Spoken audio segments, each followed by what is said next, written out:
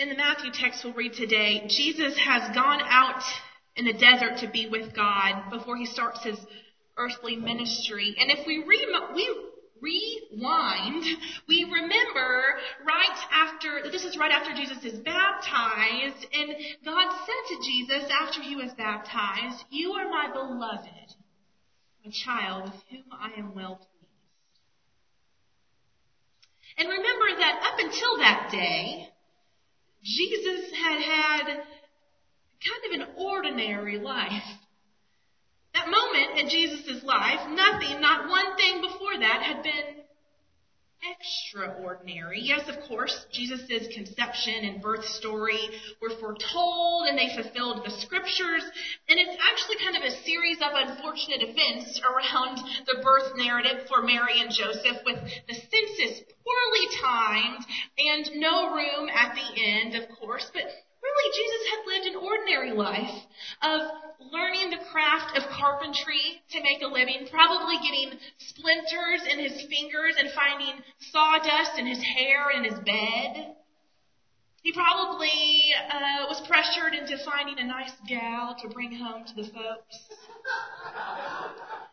He probably was caught stubbing a toe and getting a bad haircut, or battling acne, or learning how to parallel park a donkey. And then Jesus is baptized and named and claimed as beloved. Immediately then, at least according to Scripture, he goes to the desert and he comes into contact with the tempter. The translation you may be familiar with may say Satan, or the evil one, or the devil. But I like the word tempter, so we'll use that. So hear these words from the book of Matthew. Then Jesus was led up by the Spirit into the wilderness to be tempted by the tempter. He fasted 40 days and 40 nights, and afterwards he was famished. The tempter came to him and said, "If you are the Son of God, command these stones to become loaves of bread." But he answered, "It is written, one does not live by bread alone, but by every word that comes from the mouth of God." Then the devil took him to the holy city and placed him on the pinnacle of the temple, saying to him, "If you are the Son of God, throw yourself down. For it is written, he will command his angels concerning you, and on their hands they will bear you up, so that you will not dash your foot against a stone." And Jesus said to him, "Again, it is written, do not put the Lord your God to the test." Again, the tempter took him to a very high mountain and showed him all the kingdoms of the world and their splendor. And he said to him, "All of these I will give you if you will fall down and worship me." And Jesus said to him, "Away with you. It is written, worship the Lord your God and serve only him." And so the tempter left him, and suddenly angels came and waited on him. This is the word of God for us, the people of God. Thanks be to God. Dr. Joy J. Moore is a biblical preaching professor at Luther Seminary in Minnesota.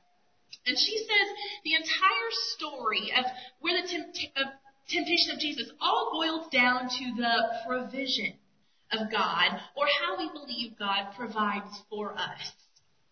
The tempter tells Jesus in the midst of his hunger to turn the stones into bread.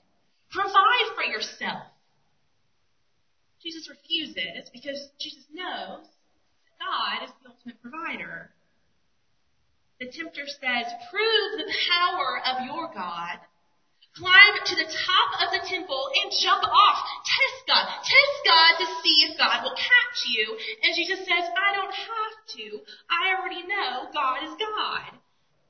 So the tempter said, "Then let me provide you with the power over people and resources." And Jesus says, "Get away from me." And that final no is from a deep-rooted understanding within Jesus that God provides out of God's love for humanity. What the tempter tries to do is draw Jesus away from this centering belief that God loves. The tempter does this by attempting to create fear within a vulnerable and famished mind. Jesus had fasted for 40 days and 40 nights, and his body and his mind are weak when the tempter approaches him, and the tempter pushes Jesus to create his own food because there's a fear that God will not. Jesus knows better. The tempter pushes Jesus to prove the power of God by risking death, creating fear that God is not really who God says God is, but Jesus knows better. And then the tempter pushes Jesus to gain power instantly. Jesus knows better and sends the tempter away. But in my weakest and most vulnerable moments, I'm quickly reminded that I am not Jesus. Because fear takes root when I am without necessary resources. Fear takes root when I am doubtful that God will catch me if I leap. Fear takes root when I am presented with an opportunity where I can gain power or respect by my own hands rather than trusting God is already working in my tomorrows. And when fear roots, it pushes out love. Because fear and love cannot both exist in the same heart.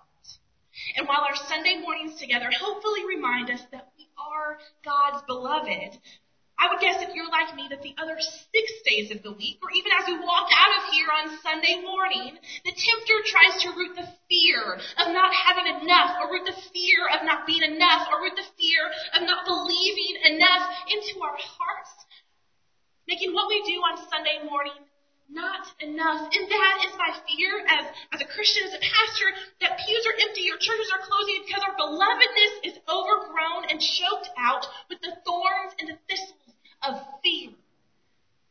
So how do we push fear out and allow love to take root and grow? It starts here in this place, I think, but it can't end here at noon every Sunday.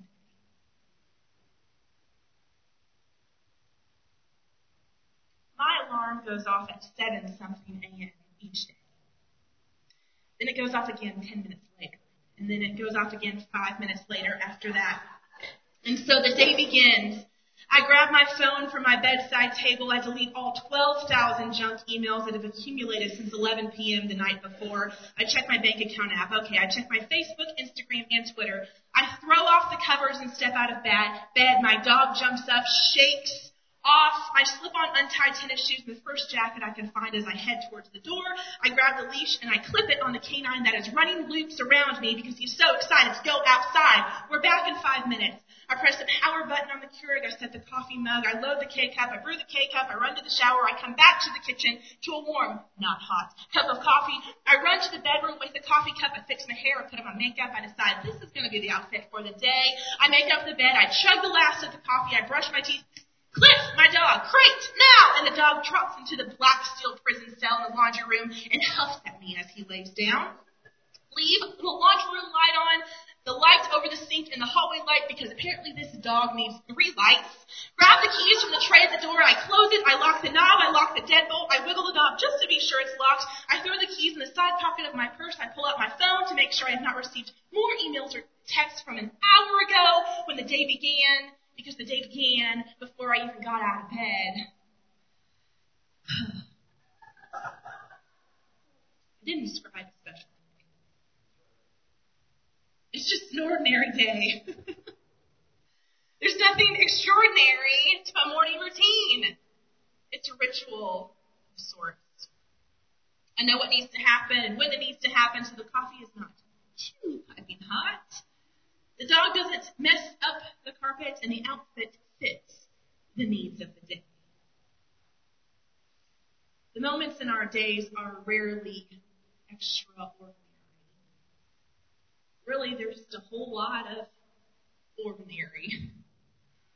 Back-to-back routines that happen to most people, most days.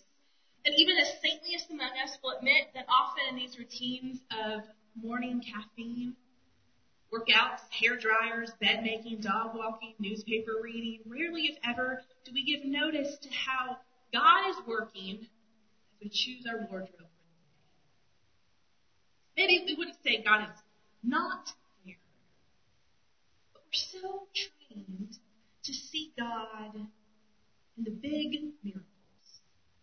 The thunder roars and the fireworks and the booms and the clashes, rather than the light switch check, the key grab, and the packed lunch, all to get out the door by 9 a.m.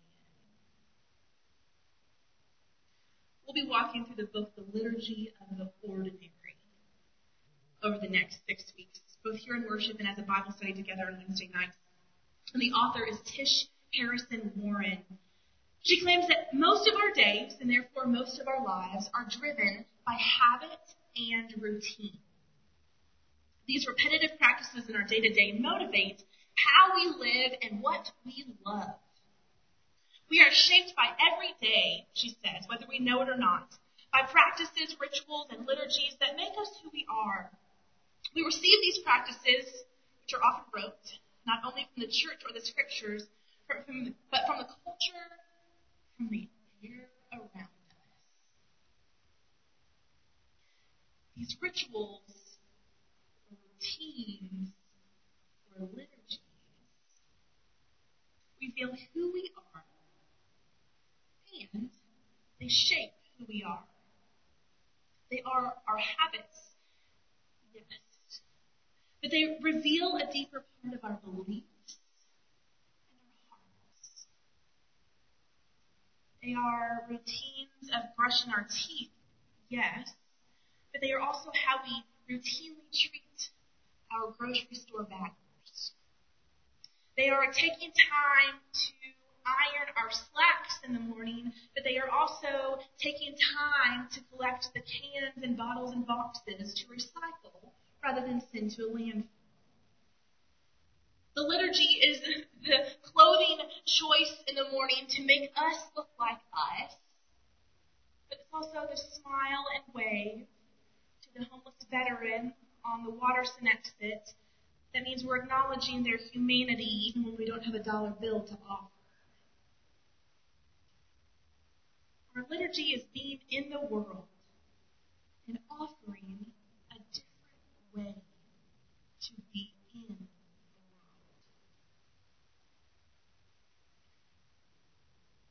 St. Augustine argued long ago that to be an alternative people is to be formed differently, to take up practices and habits that aim our love and desire towards